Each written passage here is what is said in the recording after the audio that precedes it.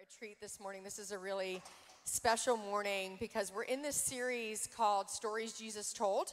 We're talking about the parables of Jesus and really what he's trying to say to us about our everyday life. Because our faith isn't faith in action until it matters outside of this morning. Amen? Isn't that true? So this morning, I'm really excited to introduce a friend of mine, a friend of the Wagglers, a friend of many in Richmond, David Bailey. I could tell you all about David's accomplishments. He's the founder and chief vision officer of Arrabon. He's been featured in the New York Times. He works nationally in the space of racial reconciliation, but actually that's not the most important thing that I want you to know this morning. What I want you to know about David is that there's people who can teach the scripture in a way that you're like, oh, that's true. And there's people who can live a life where you feel cared for by them, where you experience their grace and they really make you a more loving person when you're with them. And then there's people who can do both. And David in my life is one of those people, and in many people's lives, a person who is truly a prophet of our day, who can speak about the Bible and help you understand it in the way that it applies to modern day, but also a man of deep grace, forgiveness, and love, who's been working in this space for his whole adult life, and is now kind of in this moment, this cultural moment that we find ourselves in. God has elevated his work in a way that is blessing our country. So it's a real treat to have him with us. I encourage you guys to check out Arrabon after he brings us the word this morning. But without further ado, I would love for you guys to give us the best warm Hill City welcome for David Bailey. Thank you.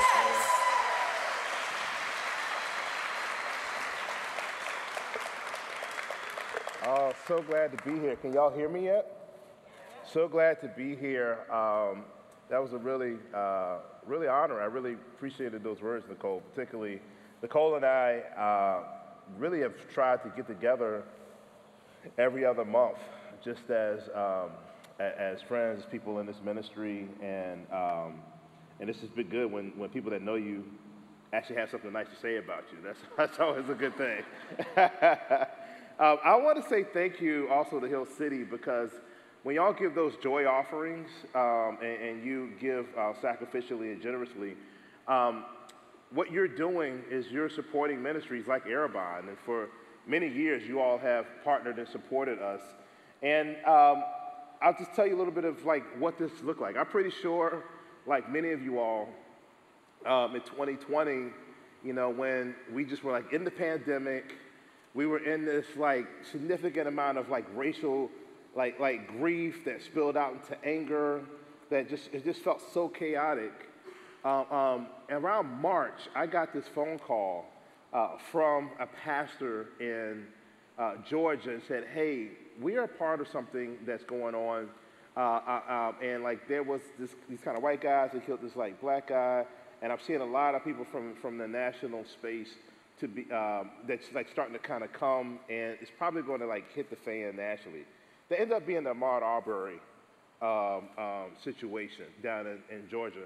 And so what we did was we really spent time pastoring and shepherding the pastors and mobilizing the pastors locally to be able to kind of help root people and how do you grieve as a community? How do you take this anger that's a justifiable anger, but actually mobilize and do this in something that's positive? And so if you all remember back in 2017 when we had the Charlottesville situation, a group of pastors, along with the Arrabon team and a group of pastors, we ended up kind of having a public witness response that Wags and Nicole were all a part of. And so I said, hey, you could do a similar thing. And so this is the work that we did behind the scenes. Now, I grew up in this church with a lot of gray-haired folks, and they would just give some really good wisdom. And one piece of wisdom that Deacon Wilson gave me, he says that, David, bad news always travels faster than good news. And when you hear about the stories like the Ahmaud Arbery and all the stuff that happened in 2020, the bad news always travels faster than good news. And you don't hear about stories about 100 churches in Georgia, in that community, coming together, helping to provide places for people to grieve. And what I want you to know is that your joy offerings that you support help to make that happen So when you say, like, when there aren't, like, stuff in the news, and you're like, what do I do? And what do I do when things aren't in the news? This is what you all are doing. So just, would you give yourself a round of applause? So I've tried a new beatitude. It's called Blessed are the brief, because they'll be asked to come back. And so I'm going to go ahead and get back into this text. So let's start at Luke 10:23-24. And it says, then he turned to his disciples and said privately, blessed are the eyes that see what you see. For I tell you that many prophets and kings wanted to see what you see, but did not see it, and to hear what you hear, but did not hear it. Now, we're about to explore the Good Samaritan and that story of Jesus. But what's really good to understand, like when you're like looking at the Bible, is writers are trying to communicate something. So Luke is giving an account of Jesus to his people, and it's always really important to see, like, what's the story that happened before that story. And so the story that Luke is telling before Jesus tells a story about telling the parables is he sends his disciples out, and he gives them power to proclaim the kingdom of God. He sends them on assignment to bring healing to deliverance. And he says, hey, go find some people of peace and go and do your ministry. And then, like, God does something, and God actually shows up when the people of God actually do ministry. And so they were really excited about that, and they were like, wow, this is awesome. Like, the power of God was showing up. He was like, hey, like, yeah, that is awesome, but, like, don't be, like, overly excited about that. Like, understand, like, your right relationship with the Lord, but also don't make light of the fact that you can be used by God, because it says, blessed are those are the eyes that see what you see.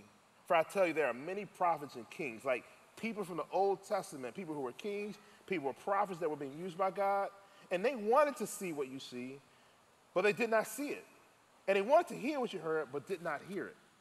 And it's in this context that the Good Samaritan is about to be shared in this story that Jesus tells. And so what I'd love for us to do is I want to teach you this clenched fist prayer.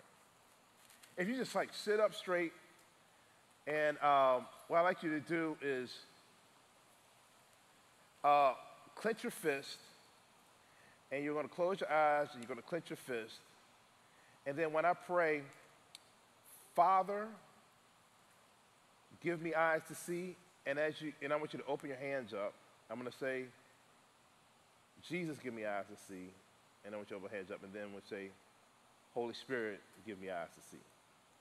All right, clench fists, close eyes.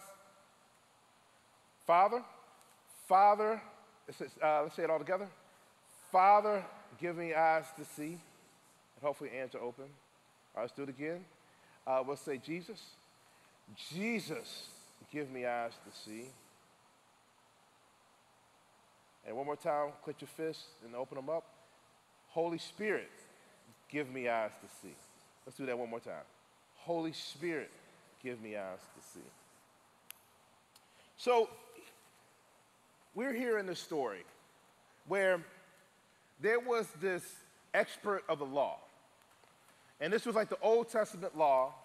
And he goes and he asks the rabbi Jesus a question. And he says, hey, what is the greatest, the greatest commandment? Oh, no, actually he asked this question. He asked a question. He says, like, what must I do to inherit the kingdom of God?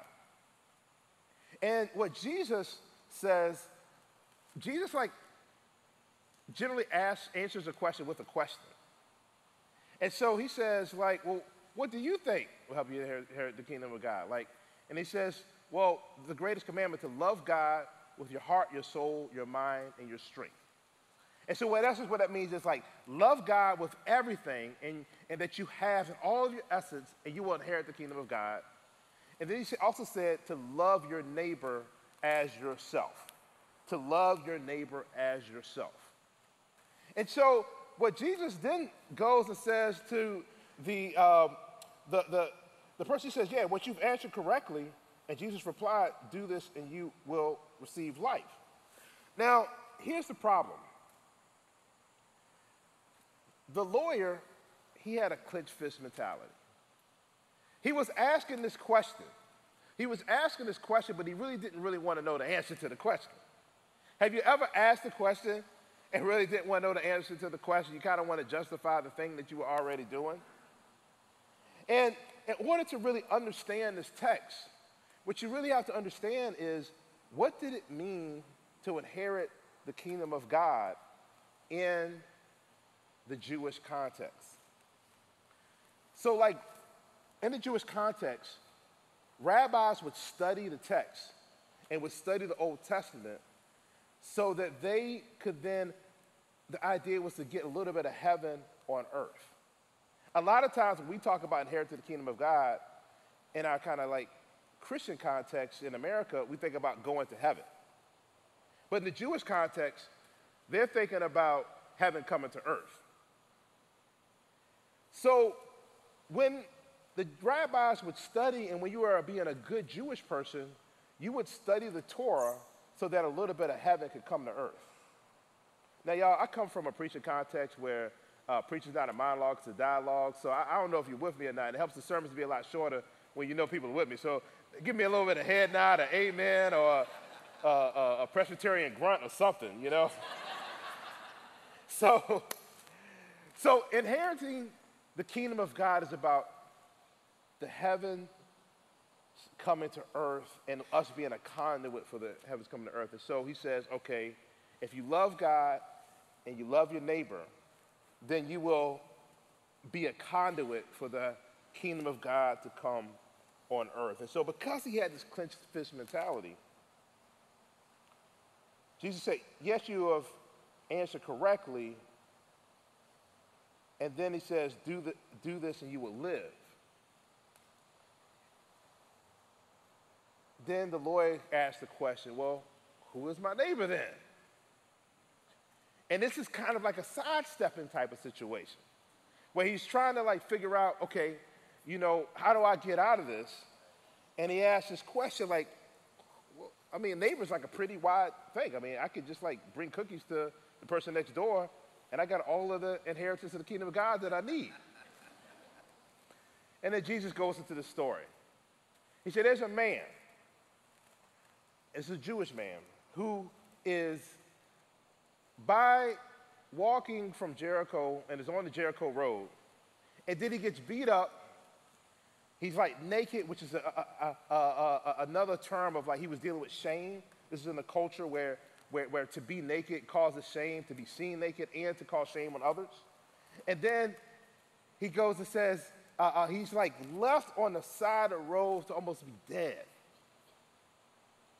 So then there's this like priest, this pastor that walks by, not John Wagler, but another pastor down the street. He walks by and walks kind of over top of the person who's on the side of the road. Then like the good church member, the Levites, that was like the particular tribe that was kind of responsible, carrying responsibilities for the temple. And it was that good church member, not any of you all, but the other church down the street, they walked by. And then there's this guy who is a Samaritan that is on his way, that stops, takes care of this wounded person, goes and realizes he's not going to just like get taken care of in this very moment. He actually takes his own money, puts him up into a hotel and says to the person like, hey, here's enough for a stay, but then I got to go take care of some business. If I come back and he still needs care, I will take care of that. So this is a major inconvenience to somebody that's already on the road to somewhere else. And then he stops and he shows mercy to somebody that's on the side of the road that he doesn't even know. The scandal of the story is not the fact that somebody got beat up on the Jericho road. See, in every society, there are some like places where you know on the south side or on the east end or on the wherever part of your city, somebody got beat up. And even if you know a little bit about topography and the geography of the Jericho Road, basically it was kind of a way where a lot of thieves would be able to hide out, and then they could like come and take advantage of people who were vulnerable. And so everybody who was listening to the story understood that. What the scandal of the story is that the Samaritan, somebody who was of a different ethnic group, of a different religious group, that they in their culture knew that they should not like, was the hero of the story. When you hear the word Good Samaritan, it's like saying it's almost like saying, are there any Good Samaritans? This person is almost like perceived as an exception to the rule. You know, it's like growing up, you would hear, you know, they're white people, but they're some good white people, like in the black community. You know, or you're like, you know, that's like an urban inner city, but that's a really good black person. You know, that was the scandal of the story. Now, how is this story relevant to our story today? In every society, you have people who are haves and have-nots. You have environments where, in this particular city, people are in certain situations that it's the world they inherited. In every society, you have ethnic differences. You have challenges and some kind of thing that we've inherited. And Jesus is always inviting us into the story to be a difference maker. Let me just give a minute to kind of help you understand how this applies in our context in the United States. Anybody familiar with the game Monopoly? Okay, all right, so here's how Monopoly works. So you're supposed to, like, everybody starts in the same place, and you go around the whole board, and the objective is to be able to buy as much property as you can in order for you to win the game. The person with the most property is the one that wins the game. And you have to go around the board one time before you can start to like buy property. Everybody remembers that from Monopoly? So what I'm going to do is we're going to split the group up, and like this group right here gets a chance to play the Monopoly game 30 minutes early. This group right here gets a chance to play the Monopoly game and the same game 30 minutes later. So you get a chance to enter in after these folks have gotten a chance to play the Monopoly game for 30 minutes. Now, when you go around the Monopoly game and over here y'all are playing, what are some of the things that's going to happen? You're going to what? Buy some property? You're going to also get a chance to like know how to negotiate with one another. You're going to build a culture. And so then when group two kind of comes in, what happens? What's going on over here, group two? Oh, hey, almost all the property is almost bought up, right? It's hard to enter in the game. And when you don't own property, like where's the safest place to be? Somebody say it? Jail. Because you're paying taxes all the time, right? This is the story of America. The story of America was that certain people were able to buy property, to freely go about living in this country. And really, it was really because of the color of the skin. Even if you were an immigrant, their first naturalization laws were based off of who had access to be a full citizen and not, based on what they considered black or what they considered white. And so it wasn't until 1968 that it became illegal to discriminate that way, and it wasn't until the mid-1970s that like laws like redlining and penalizing people and trying to motivate people to do the right thing came into place. And so when we look at our city, Richmond, and we look at a redlining map, let's look at a redlining map. This is the kind of darker colors is where most of the people of color are, and the lighter colors are where most of the white people are. When you look at the redlining map, it looks very similar. So what about the environmental stuff? Let's go right back to the next slide. When you look at where the toxic waste and environmental challenges are, it's very similar to where the redlining is. And so this is why there's so much asthma. And your zip code can determine your health indicators. And then it also determines like the challenges that you have and your educational opportunities and which high schools are going to get a military recruiter and which ones are going to get a college recruiter. All this is zip code. So then when you look at the third map, can you show this one? It shows where the current social vulnerability scores are. They're higher on the east end and the south side, and it's like green and flourishing on the west end. It goes alongside with this redlining map. So the question about how do we inherit the kingdom of God is a question that every society is asking, whether they're Christian or not. Part of the kingdom of God is the abundant life. And there's something that God is hardwired in us to have a desire for the kingdom of God, a desire for the abundant life. And when you're Jewish, in that culture, you would say, hey, studying the word of God is the way to get a little bit of heaven on earth. But when you're in American culture, it's about accumulation of wealth. It's about trying to make sure that you have the right connections, the right money, the right education, all of these things to make sure that you're like economically secure. But what Jesus invites us into in the story is to actually pay attention to the person that's on the side of the road. And he says, do this and you will live. Why is stopping in the midst of your pursuit of whatever God's called you to do, to stop and to help people on the side of the road, even if they are in your part of town, to go into your pocket, go into your wallet, and try to help to take care of folks? And it's not going to be convenient. It might cost you more than what you were thinking that it would cost you. But there is something about doing mercy that we find life.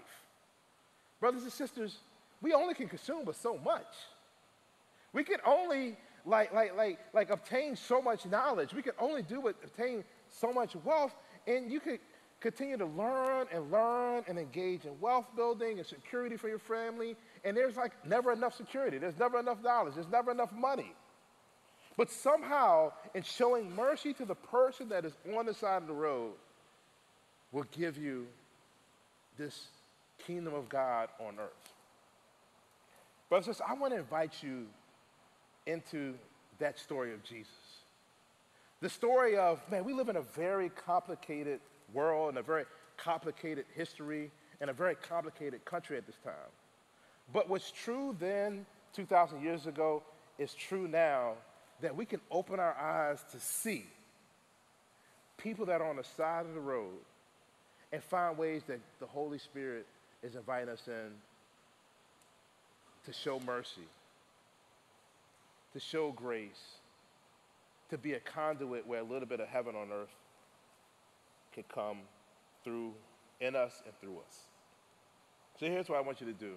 Let's open our prayer again and have your hands just open.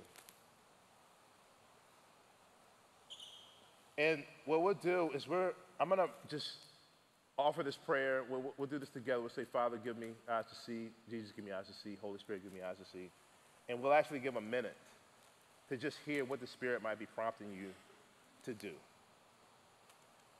One thing about our ministry is that we're not prescriptive of what God is telling you what to do. We're descriptive of what the kingdom of God is. We're descriptive of our social context in which we're in. But we're trusting the Holy Spirit to give you creativity, to show you what it is that you're called to do in your life, on your road, on the way that God's called you to do this work of reconciliation. If the church isn't involved in doing this,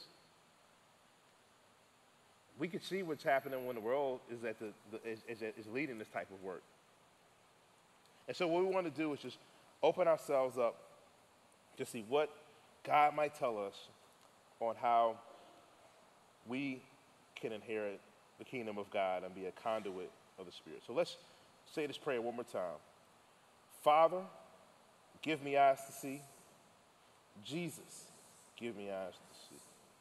Spirit, give me eyes to see. Just like wait in silence for a minute, and I'll close this in prayer.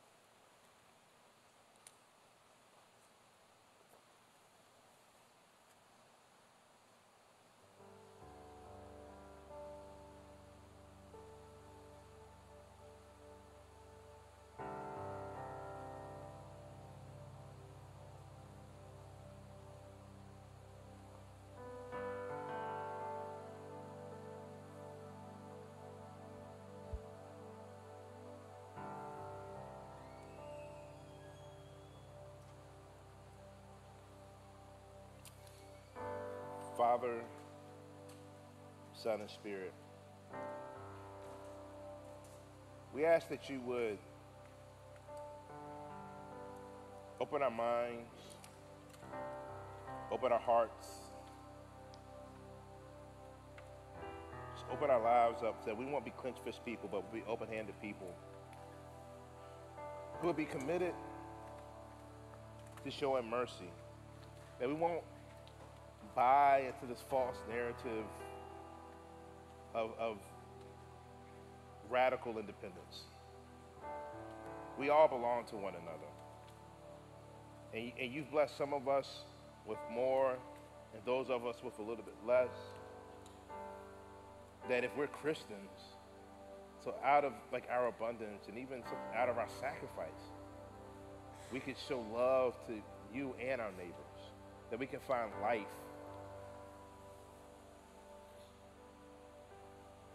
and showing neighborly love to the people in our society that our society says we shouldn't show neighborly love to.